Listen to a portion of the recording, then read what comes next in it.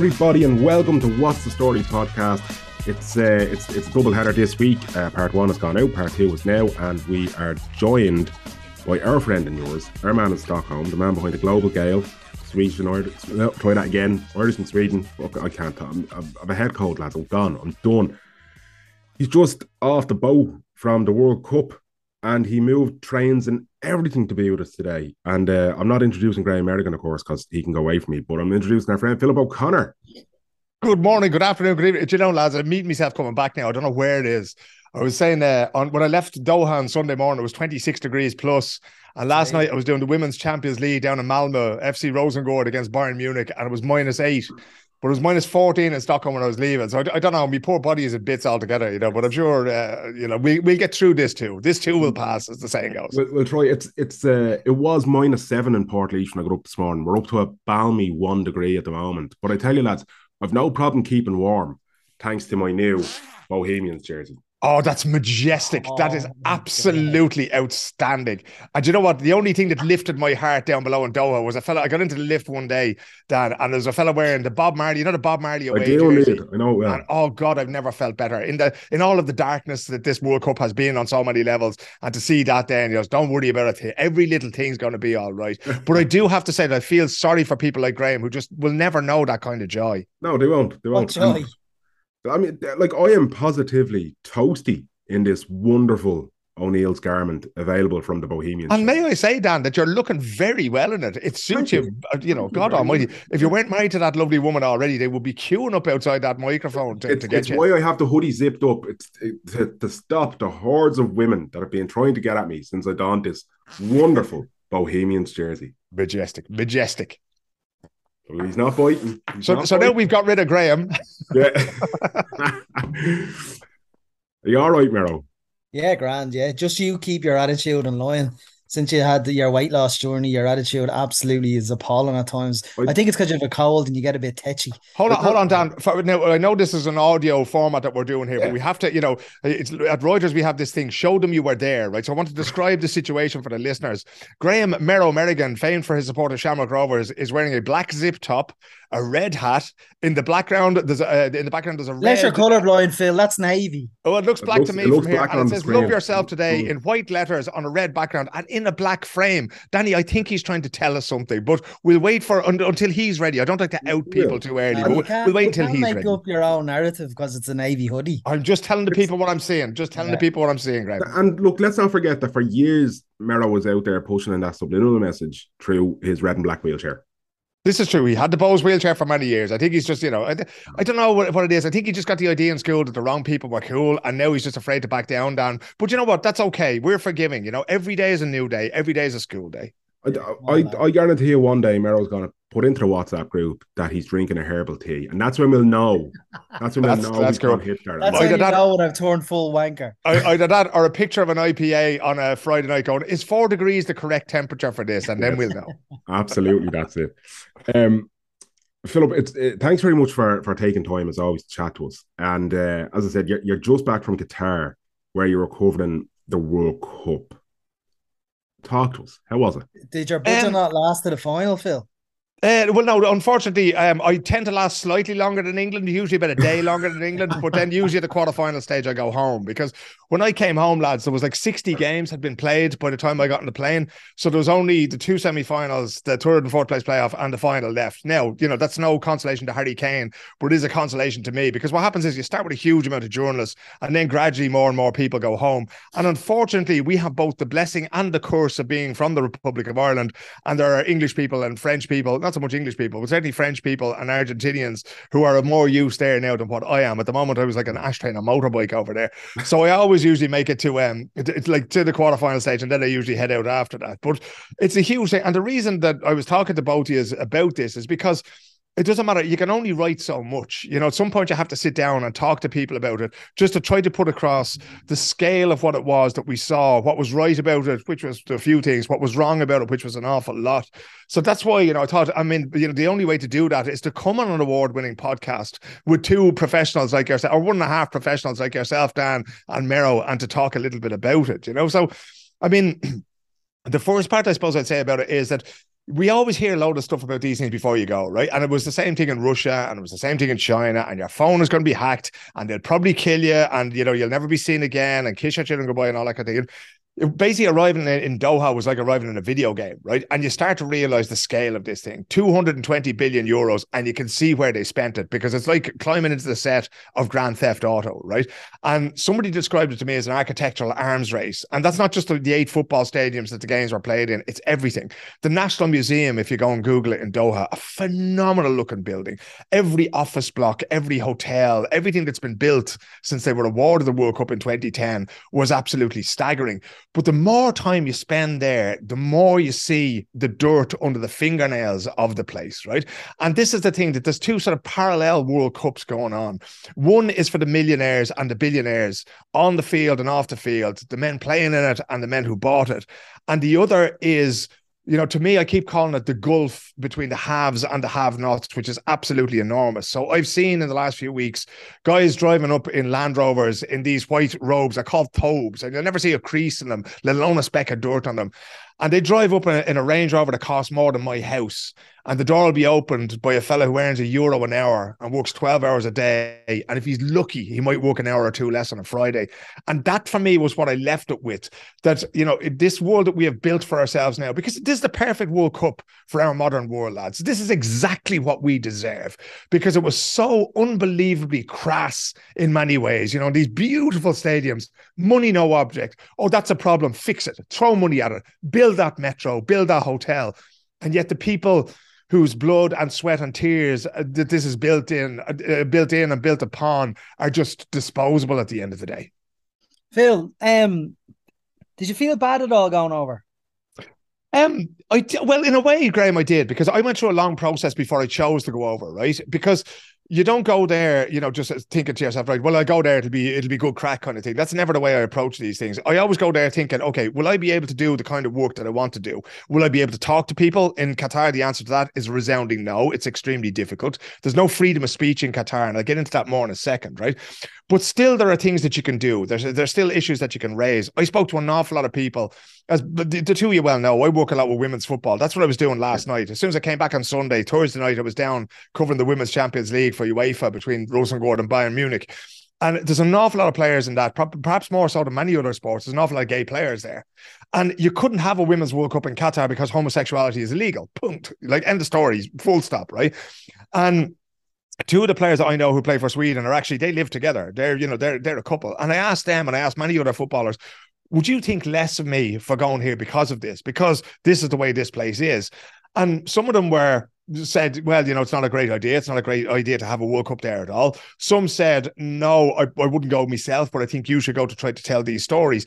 And the same thing when it came to migrant workers and that kind of thing. I spoke to people from Amnesty International. I spoke to soccer players, one of whom captained his national team at the Euros in recent years. I spoke to as many people as possible to try to work out if morally this was the right thing to do or not. And I know that there are people who chose not to go. Bengt Scott, who works at Sveriges Radio, the Swedish equivalent of RT Radio there, he decided not to go, and I absolutely respect that decision. But in the end of the day, I decided that it was better for me to go there and try to see what I could do than to sit at home and maybe not tell some of the stories that would otherwise have been told, right? So when I spoke there about this being a very difficult World Cup, there's no freedom of speech in Qatar, right? You have an emirate there, and he decides everything. He's the one who calls the shots. There's no democracy. There's no votes. What we're doing is we're having a World Cup in a country which has about 3 million people, only 300,000 of which are 10% are citizens, right? You can't marry into it. It's very, very difficult to get Qatari citizenship, if not impossible. Even if you're born there, there's no guarantee of it, right? So you're going to a place which is completely different from anything that we would understand as being, almost a civilized society. Now, that's not to say that there isn't a rule of law, but the rule of law applies to some people and not to others. So when I went there to try to find out, a lot of what annoyed me about this, lads, was that a lot of journalists went down there, they're covering the football, and they're covering the football, and they're covering the football. And then all of a sudden, when there was 2 days off, they wrote a little bit about migrant workers. And then when the football started again, well, then they went back to the football. And I was trying not to fall into that trap that, the fate of the migrant workers was going to be something that was going to be shoehorned in, when we'd nothing else to write about. So I went out on match day. Phil, sorry to cut across you. But were you tasked by your editor to go over there and, you were there to cover the sport? Yeah. So Who was giving you the green light to cover the human interest stories? Well, so this is the way it works, Graham. Basically, in this World Cup, we have everything is in the same city. So normally you will go to a World Cup. I've been to Sochi for a World Cup, and there might be maybe 5 or 6 games that take place there. And you have match day -1 and match day -2. The days before you have matches, and then you try to fill them with interviews or features, that kind of thing. It was difficult this time around because there was literally matches every day, right? But still, I tried to fit in these different stories from outside of it. Occasionally about migrant workers. I did another story about how women actually felt safer because there's no alcohol on general sale in Qatar, so they felt that it wasn't as you know, you didn't have this testosterone and this alcohol fuel thing that often goes on at football tournaments. I'm sure you've both seen, you know. So I would go to them each day. We would send a note to the news editor and say, look, I have this match at this time. But my notes always had a but, right? It's but I'm going to talk to this person. But I'm going to go to this place. But I have no match today. So I'm going to go and watch matches with the migrant workers out in a place called Asian Town, which is about 10 kilometers outside the city centre. I'm going to go there. I'm going to eat with them. I'm going to sit down with them. I'm going to talk to them, right? So that was the thing, that I didn't have to ask for permission as such. I'm that long in the tooth now that they know that if I go out, I'm going to come back with something, you know. So for a younger or less experienced person, it would have been difficult to do. But they give me that headroom. They give me that space to go and do those sorts of stories if I can come up with them. Very good. So you said something there, Phil, and it's just that freedom of speech thing. Because we've seen, you know, and look, obviously, look, the build up the tournament and the constant questions around it, and the, you know, like it shouldn't be held there, all that kind of stuff. Everybody knows that, and there's been a lot of anger from people and all kinds of things. And when you said about there's no freedom of speech and that kind of thing, something as simple as, you know, I think you were one of the people who tweeted about it, or maybe you retweeted it, but I saw it on my timeline anyway of I think it was a journalist or a photographer who had a rainbow lanyard and was refused entry due to the rainbow symbol and whatever. So it's even symbology that they clamp down on, it seems. Like, so how we've seen a couple of moments of defiance, and you know, some people did manage to get rainbow flags in the stadiums and that kind of thing. And but like, how much of it did you see, if anything, in terms of those acts of civil disobedience or whatever? Well, you see, it's really, really difficult, Dan, to do anything in that country, right? It's one of the most, it's one of the most surveillance-intensive countries that you can go to, right? China's another one. I was there in February, you know, so there's no real difference between the two. I walked past the ski jumping venue at the Beijing Olympics. I walked past a room that I shouldn't have walked past, and that was where the security center was. And I've never seen so many screens hanging up on the walls I did there, right? Qatar, there are security cameras absolutely everywhere, but it's quite understated in its own way, right? So the cameras are absolutely everywhere, so people know that they're being watched. But when I went out to speak to migrant workers in Asian Town, about 10 kilometers outside the town, and there's a cricket stadium there, lads. Again, go find it on Google Maps. FIFA turned that into a fan zone as a thank you, in inverted commas, to the workers who built the World Cup. But what they actually wanted to do was, they didn't want people talking to them. They didn't want regular football fans from Argentina or England or Wales talking to them. So they built this with huge screens, fantastic screens. You could see way better than what they had in the regular fan zones, because they didn't want those people downtown interacting with people. So when I went out there, I thought, okay, I'm going to talk to these people. But then you quickly realize that every 10 or 15 meters in the cricket stadium, there's a person wearing a vest or a police uniform.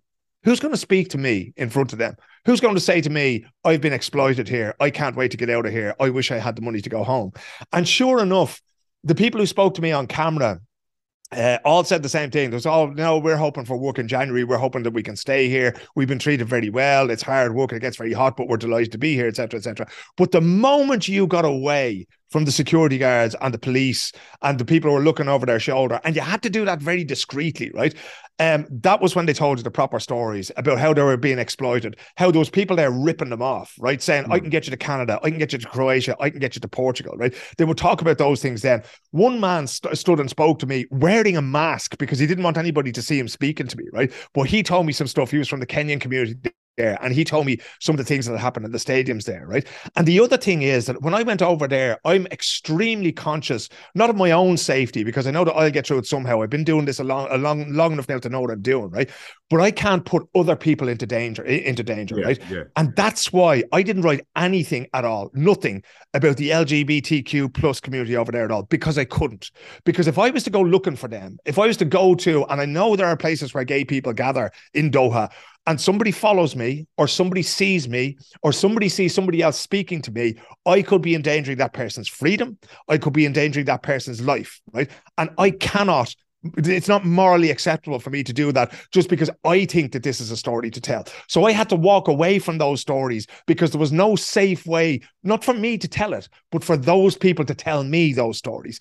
And that, to me, when you zoom out a little bit now, lads, if you think about everything that FIFA has done in terms of the concessions that they have gotten from the Qatari state, everything is in terms of migrant workers, and nothing, absolutely nothing, for gay people, for trans people, for any LGBTQ plus person at all. Zero, right? Not even a rainbow flag. And one of the people who got stopped, Lord rest him, was Grant Wall, who went in with a t-shirt. His brother Eric is gay, passed away at the Argentina-Netherlands game, the last game that I covered on site there. And he did that, and he was stopped and he was detained for an hour. One of our lads, and this has nothing to do with reporting, one of our lads had a busted ankle, and he had a boot on Monday. You know, one of these plastic boots that you put on to give it stability, and that, took it off, tried it out, and then we ended up walking so much that he had to put the boot back on the next day, and the police hauled him in for something as simple as that because they thought he was trying to smuggle something into the stadium, you know. So this is the kind of society that you're working in. So, you know, if you were to ask me, Graham, because you and I have spoken about this privately as well, if you were asking me, did we succeed in the media and doing the things we went there to do, I'd have to say no. Because I would have loved to have been able to tell those stories and to illuminate those things. But the conditions have to exist for me to be able to do that safely. And again, not for me, but for the people whose stories need to be told. But it proves that the conditions aren't safe. But like, I mean, Qatar was awarded the World Cup when, in 2014, 2012? 2010. 2010. So that's, what, 12 years ago?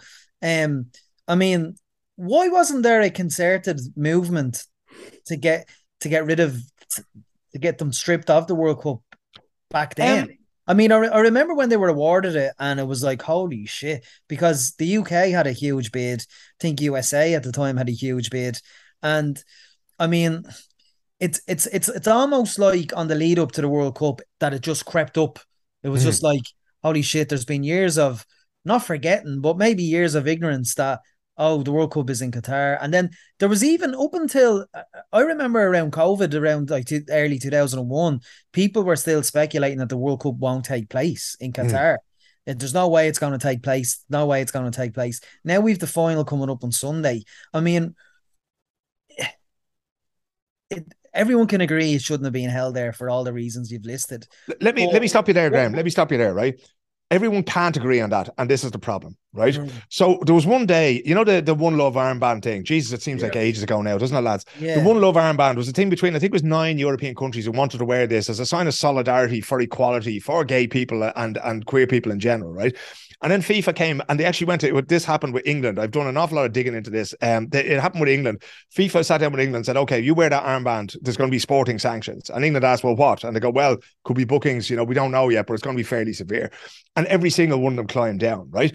And when we started to talk about that, I went out to see the Danes, I think it was on the Monday or the Tuesday there, they had a press conference at 2:00 because they were up in arms. And I know for a fact that within the Danish camp, there was murder because people were saying, just take the fucking yellow card, right? We have to mark this, right? But there was 9 European nations and there was 32 teams competing. And what we tend to forget is that a lot of those countries don't have the same problem that we Westerners have with Qatar, right? So people in Morocco might have different sympathies. Not to say that they would agree or disagree. They would see things differently. Iran, certainly on a regime level, would see things entirely in Qatar's favor when it comes to queer people, right? Same thing with Saudi Arabia. So it was never a unanimous thing, Graham, that this would happen, right? But I'm sitting there and I've listened to these idiots for the last 7 years telling me, right, or 8 years, since 2014, 2015, the Nordic FA has decided that they were going to have what they call influencing on site, right? So they were going to pay visits to Qatar and they'd be showing all this and showing that, and this has changed and that's changed, and look how, you know, the 5-star accommodation we have for the migrant workers and everything else like that, right? And it's just nonsense. And I'm in the middle of sitting there listening to these idiots defending that process one last time, and I'm running out of patience. And in the middle of it, just after 2:00, you can hear the call to prayer from the local mosque near where the Danish training centre was. And that for me summed up everything, right? We're sitting here with our Western notions of human rights and what we think is right and wrong. And then the call to prayer comes and said, lads, you know, it's like that line from The Wizard of Oz, you're not in Kansas anymore, Toto, right? And the whole thing was lost. Not the moment that Qatar was offered the World Cup or was told you can stage the World Cup. The moment their application was dropped in the letterbox was the moment it should have been killed, right? In 2008, 2009, we should have said, look, there has to somehow be a standard, right? They talk in the Premier League about, a fit and proper persons act for whoever's going to own or control a football club there. But what I realized over this time was that we need to have a standard. And it could be the UN Declaration of Human Rights. It could be anything. It could be something the FIFA work out by themselves, but I wouldn't trust them as far as I control them. But we need to decide what's acceptable and what's not. And if that means then that we have to split, if that means not having a World Cup until we can agree on these things, because there's a good few other countries, like Guantanamo Bay is a stain on the history of the United States of America, and they have 2026 coming up. And I'm not trying to generalize, and I'm not trying to, there's no moral relativism here, right? But I think we all need to look at the splinter in our own eye, or the log in our own eye, before pointing at the splinter in Qatar's eye, because none of us are innocent. But that means that none of us should be holding these things until we can reach that standard when it comes to equality, and when it comes to fairness for labor, and when it comes to, equality between women and men, and for queer people as well. So there's a huge discussion to be had around that. But by the time it came to 2014, and I think COVID was a blessing in a way, Graham, because it happened with the World Cup in Beijing. In one way, it meant that they could close the whole thing down. You literally couldn't get out to talk to people there, because God knows I tried. And the same thing here then, that maybe we lacked any sort of a unified opposition, any sort of a unified way of approaching this. And let's not forget, they spent 220 billion, on the infrastructure and staging this World Cup. And a lot of that money, 20 million per year, 200 million over 10 years, going to David Beckham. Here's one icon. A lot of money went to Leo Messi from Qatar and from Saudi Arabia to be a sort of an influencer there as well. So we are also subject to a campaign by these states, and it is sports washing. And it is like, the fact that Qatar's on the front of Barcelona's jerseys and they own PSG and all this kind of thing, it's all part of the same process. And we had to be very wary, and I'm still trying to be wary of not being a sort of a useful idiot for these things, because you see what you're being shown, you see what you're allowed to see. But every time you do that, you have to second guess what it is you're being shown and how you're framing it then.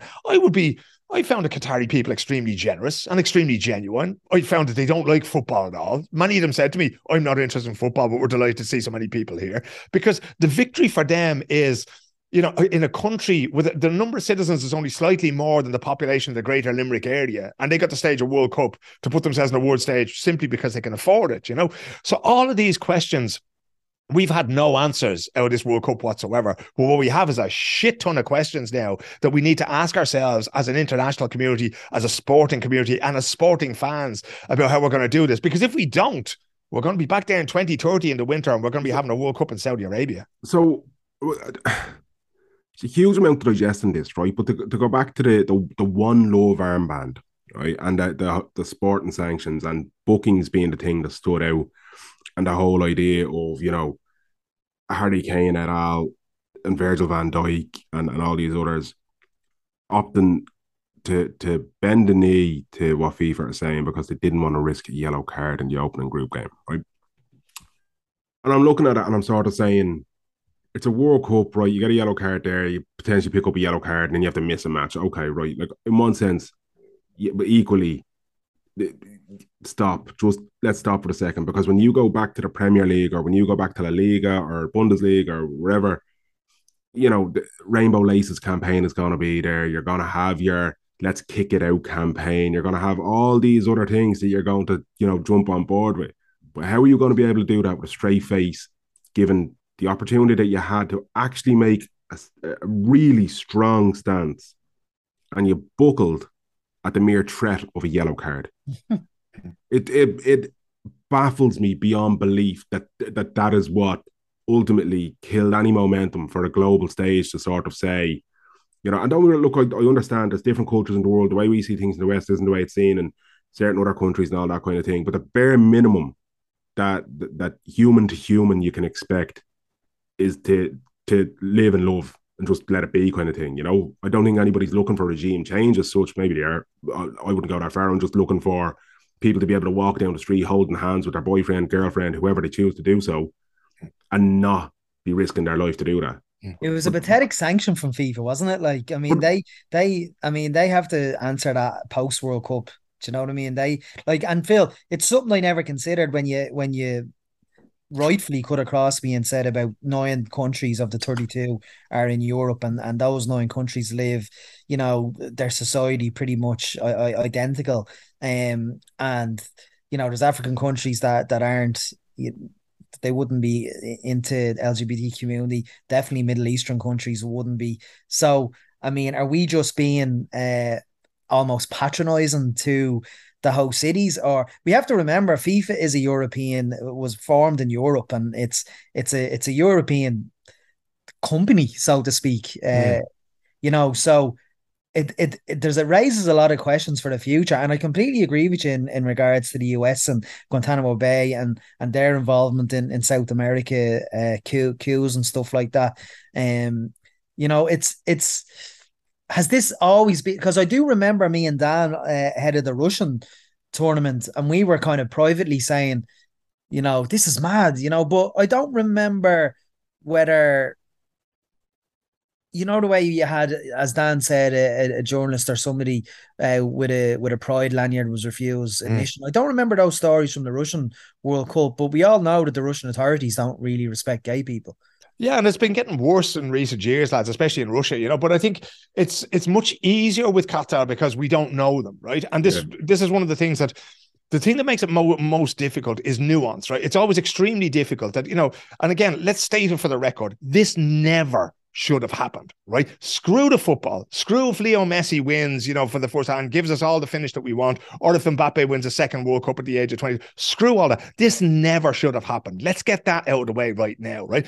But then when it is happening, you have to ask yourself, okay, what are we allowing to happen to the game of football here, which we all own, right? If we don't turn on our TVs and if we don't go and buy the replica jerseys like that beautiful one that Danny Murray is wearing now, like, football is nothing without fans. It literally is nothing without fans. We saw that during the pandemic, right?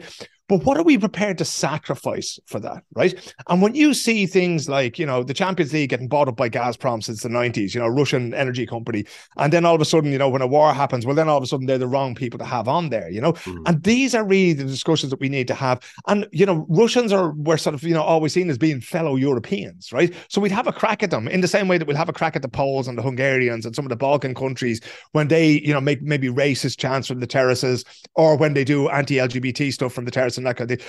But for some reason, it's always easier for us to have a go at Iran or a Middle Eastern country over that, right? Now, I feel really sorry for Simon Kjær, who's the Denmark captain, played in the first game, and they came off then after about an hour and that.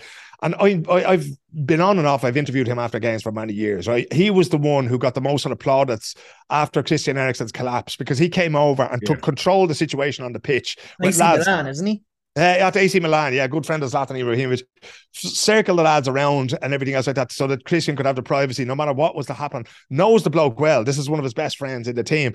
And the idea that you could tell Simon, don't wear this armband, I just know. Now, I haven't asked him, so I can't say with any certainty, but I know in my heart that he's going to go, this is bullshit, lads. Surely we can do this. And if we're to be in a place like Qatar, and if we're to, you know, to appreciate their hospitality, that's one thing. We have to respect their traditions. Of course we do. We have to respect the fact that it's a Muslim country, but we don't have to respect their attitude towards human rights for our queer brothers and sisters, right? That under no circumstances is that stance to be respected. No more than it's acceptable for Iran to be executing protesters, it's not acceptable to say that queer people don't exist, that they don't have a right to exist, and that they don't have the right to love who they want. Those two things are exactly the same, right? So you and I, Graham, can differ on many things, not least Danny's lovely jersey, right? But we do it in a respectful way. And that's one of those things that there's absolutely no middle ground between the two of us on. But we have to find some way of coexisting.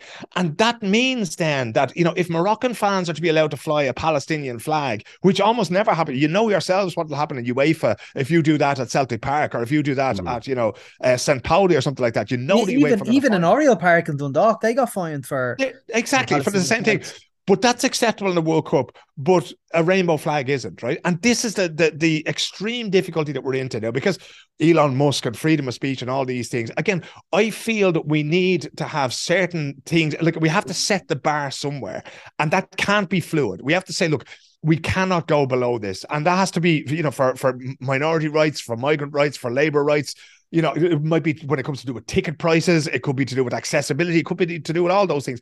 But without that, you leave a grey area in which these forces can work. And the other end of it is, it's just too big. It's worth so much money now.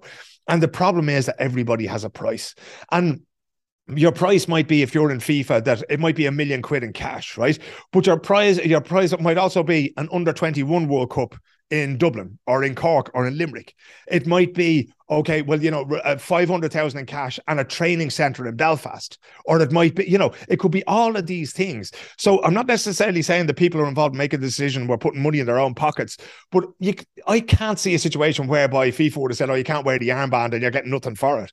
I think that there's going to be a debt that'll be repaid there somehow. It's like Budweiser, for instance, a couple of days before the tournament. Sorry, lads, you won't be selling beer tents near the stadium because it's a Muslim country. It's just not the done thing.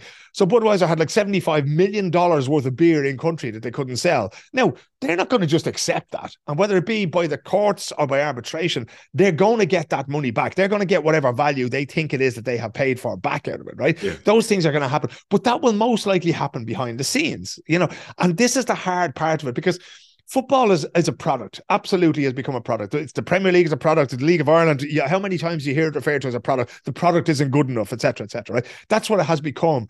But it's no ordinary product. This is something that we all own. Those lads who go out there representing those 32 countries, they're representing me and you and every Argentinian, every French kid in the banlieues of Paris, every kid who played in Denmark, in Copenhagen, in all these places. They're going out there to represent us in international football in a way that's almost impossible at club level because you're only representing your local community.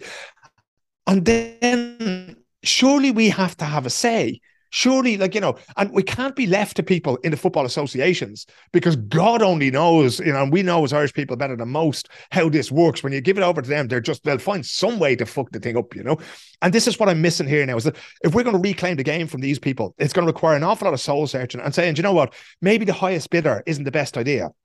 Maybe we need to see to what's best for the game. And to be honest, I'm delighted for the people of Morocco and the people of Saudi and the people of Iran, particularly Iran, who take so much joy, not from their government, but from their national team, lads. I'm delighted that they got a World Cup in their backyard. I wish it had been in a place that was better suited, that had a better record for human rights and for migrant rights and for LGBTQ plus rights, right? I wish it had been that. We're not there yet.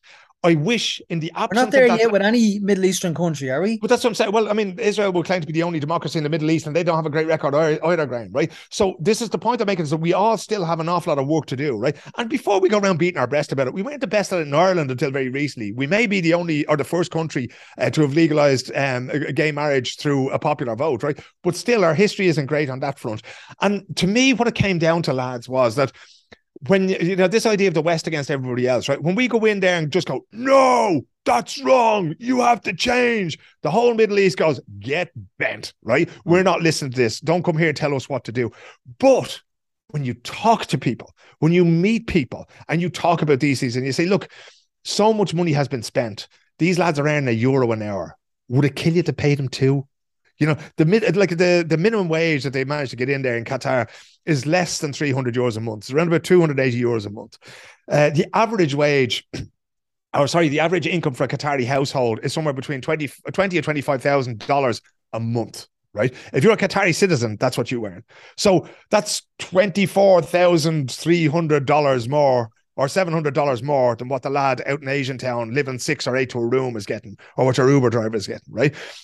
Can we talk about that? Can we talk about maybe how the people who built this, you built them a fan zone, that's great, but can you give them €500 before they head back to Uganda or to Nepal or Bangladesh?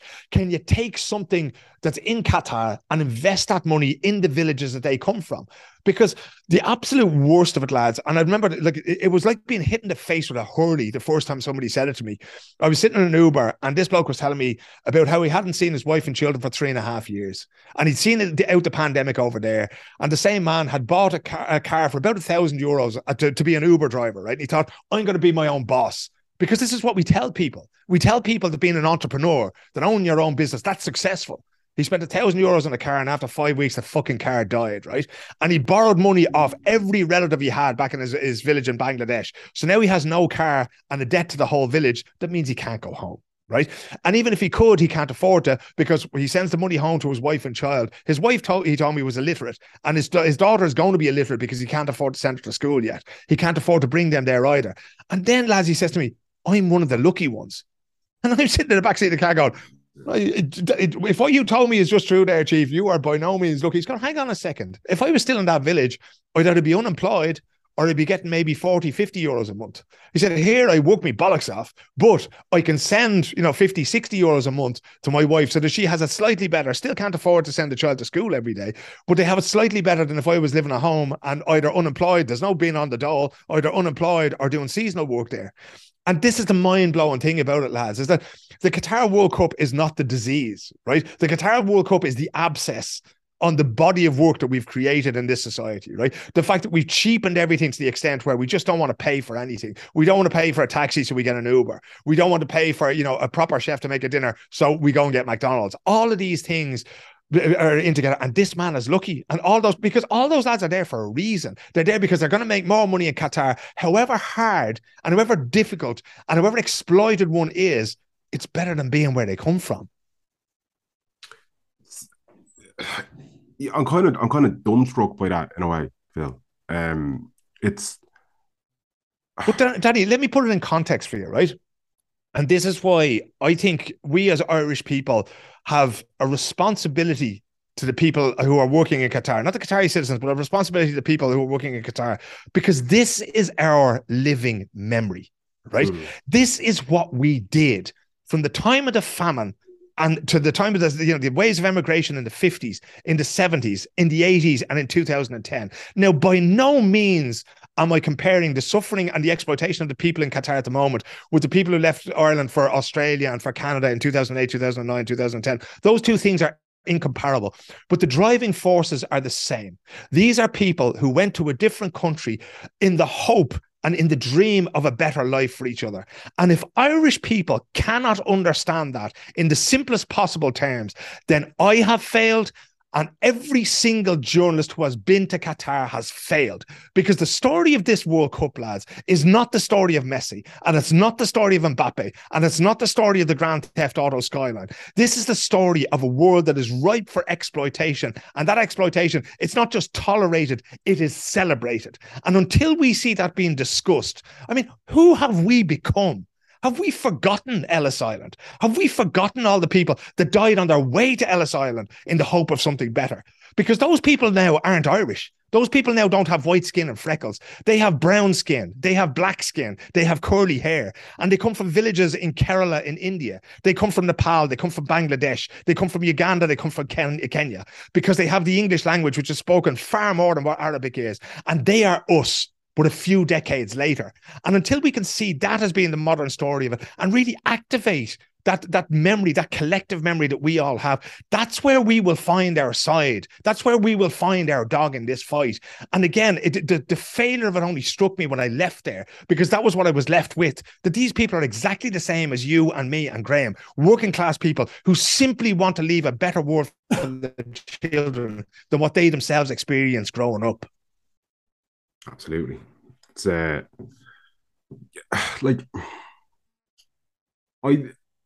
it's weird because you hear about some of the things, and we've all heard the stories and the build up to treating the migrant workers and all that, but it's when you hear the real human element of it that it brings it home. And when you're talking about that chap who he considers himself, despite everything, he considers himself lucky, and that to me, I'm like, lucky to be alive.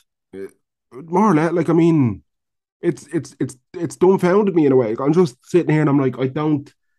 All those issues, everything that you've talked about there, Phil, and points you've made that I completely agree, brilliantly made points. But I'm stuck on this point of how do you break the circle? How do you break the cycle? That guy thinks he's lucky, so in a way he's almost grateful to have what he has, which, like, there's a niceness in that, I suppose you could say, but equally it's kind of like he's been forced into something that is appalling. He can't return home for fear of debts that he owes to the village and he can't afford to, and all these other things. And, you sit here and then we're all going to tune into the World Cup final on Sunday. And we're all going to watch either Messi fulfill destiny, if you listen to the media, or Kylian Mbappe be crowned the next big thing. Well, he's already the next big thing, but you know what I mean. And it's outside that stadium, there's an Uber driver. I haven't seen his wife and kids in 3 years, hoping to pick up a fare after the match that might help send money home. But it's also as well, Phil, like you're want of a better term, your monologue there about that, which I loved, and it was very passionate. And it's almost a story of, you know, like you said, Ellis Island, immigrants and stuff like that.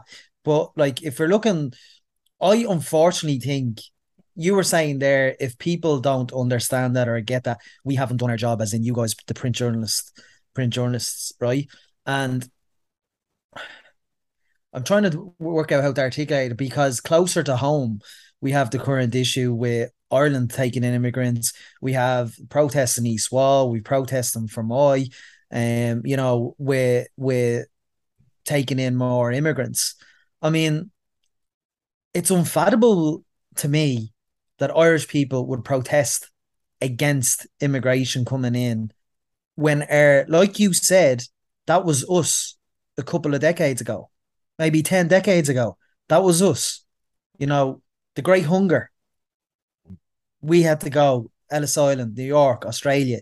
You know, we're still doing it. Still, our generation, my generation, 2006, 2008, all legged to Australia, New Zealand. Some have come home, some are still there. I mean, there's no empathy for that, especially if you're a different color, especially if you're brown, especially if you're black. You know, I don't know.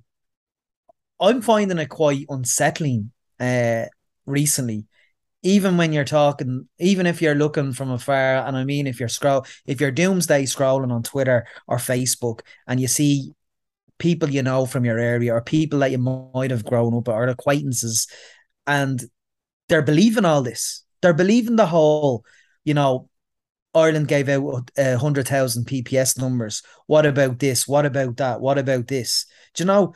So you're saying there, if the message doesn't come home about the World Cup and about, as Danny put it brilliantly, we're all going to be watching a World Cup final, but outside that stadium, picking up fans in an Uber is a guy that hasn't seen his family in 3 or 4 years. There's more than one guy that's in that situation. 100%.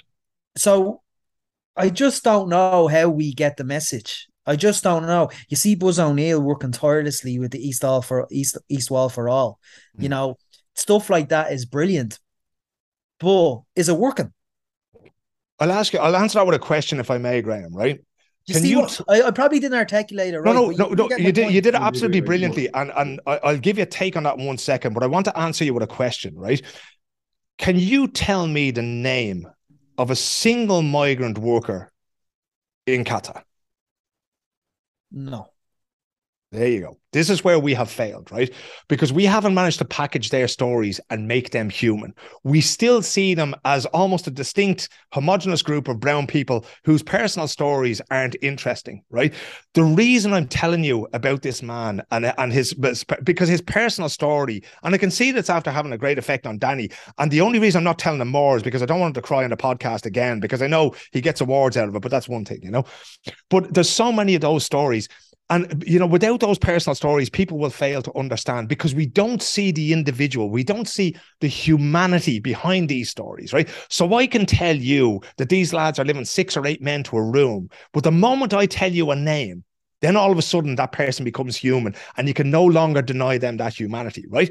But there's a whole complex which is built up around getting us to butt heads with one another. Sorry, Phil. Yep. I can't deny that man's or woman or whatever is humanity.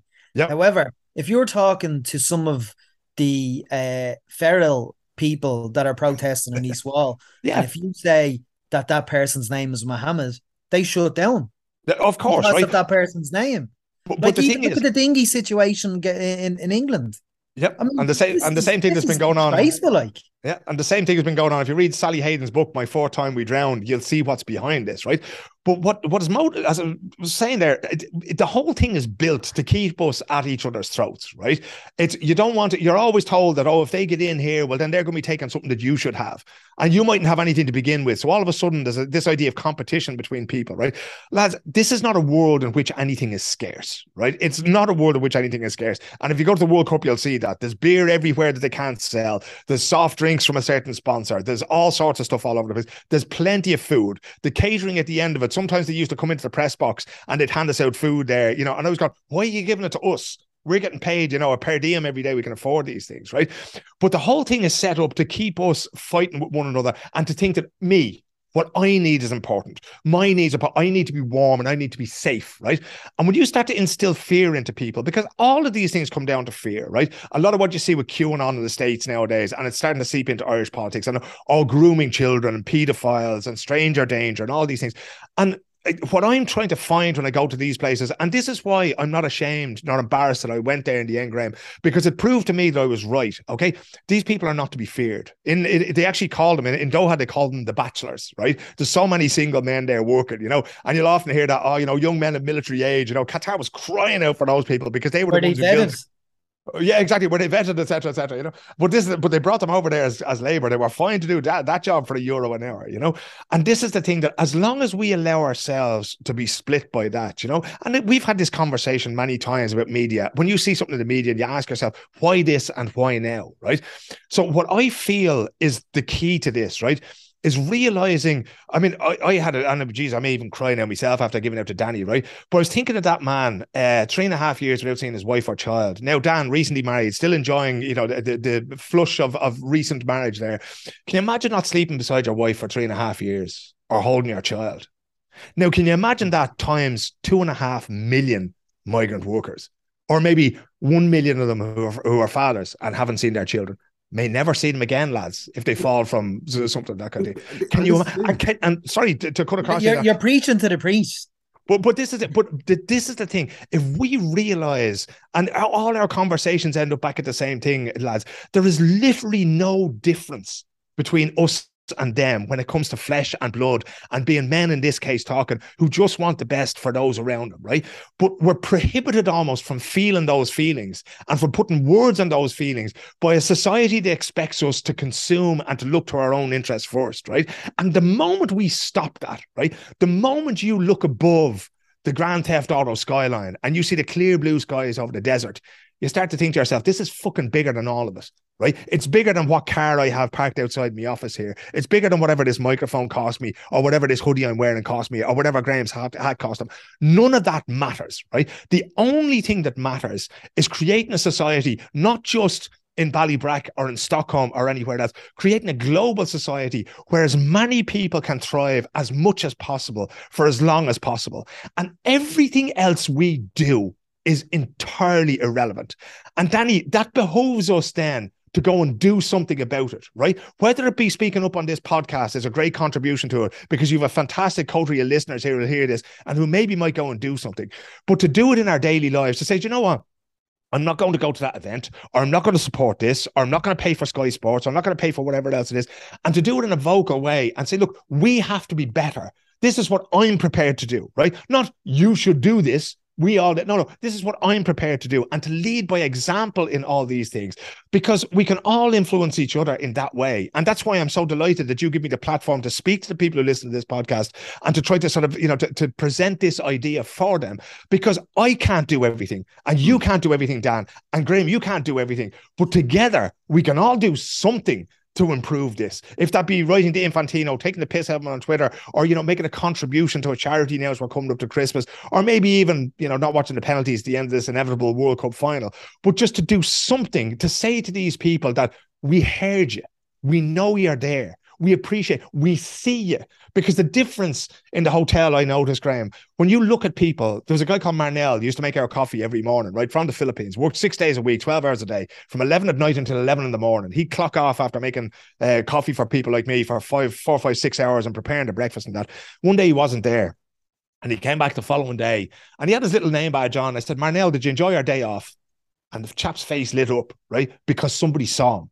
He wasn't just the bloke that everybody's going, here, where's my fucking Americano? Because he got plenty of that as well, right? But all of a sudden he felt seen, right? Now, again, there's 2.5, 2.7, 2.8 million of that bloke there, and yet they're never seen. They're just not seen as people.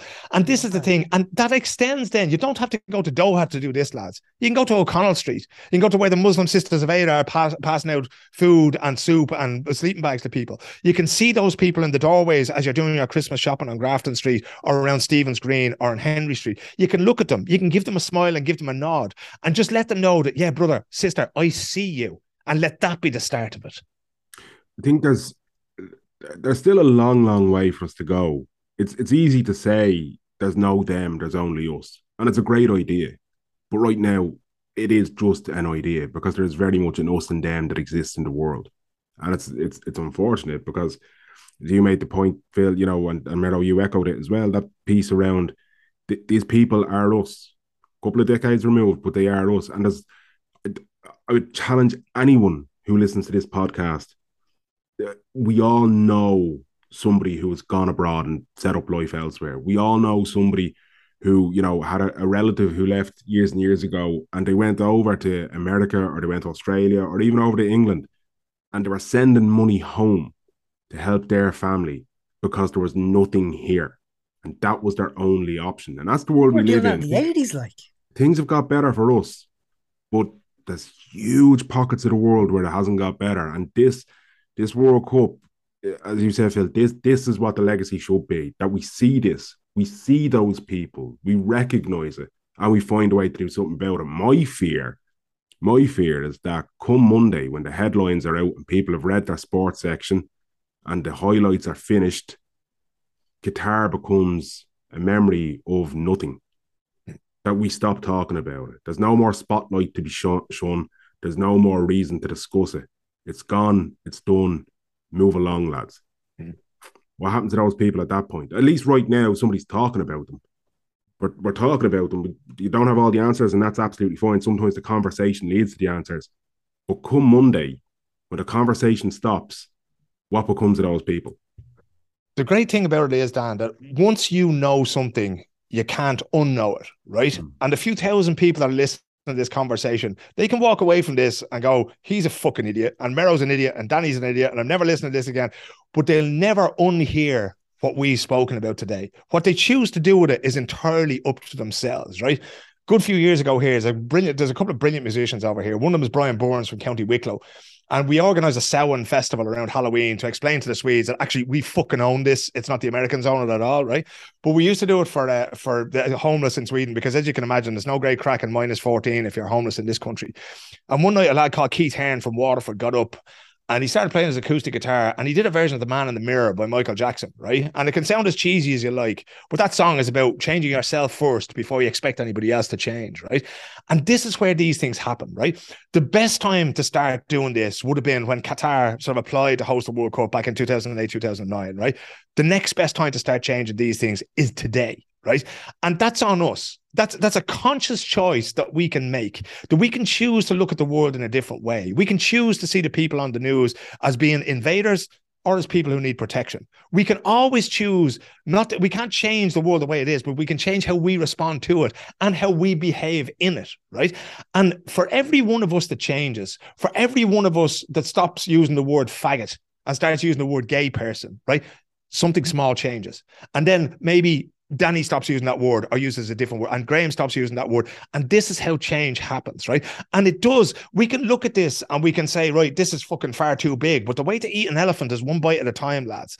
And I can guarantee you one thing. We may try and go to our graves never having changed a thing. We might have tried absolutely everything possible. But I'll tell you what definitely won't happen is if we fucking sit in our hands and never do anything, then change is definitely not going to happen. And at least this way we have a choice. And at least when we reach the end of our days and we get to meet our maker at the end of it, we can say, look, I did my fucking best, right? And that's the only thing that we can ask for, is to be able to put our head in the pillow at night and say, did I try to make this world just a little bit better today than what it was when I got up this morning? And I swear to God, I'll commit to anybody now that I'll try to do that every day for the rest of my life. And there will be days when I don't manage it, and there'll be days when I fuck up and I say the wrong thing and everything else like that. But I will never let that leave me after what I've seen over here.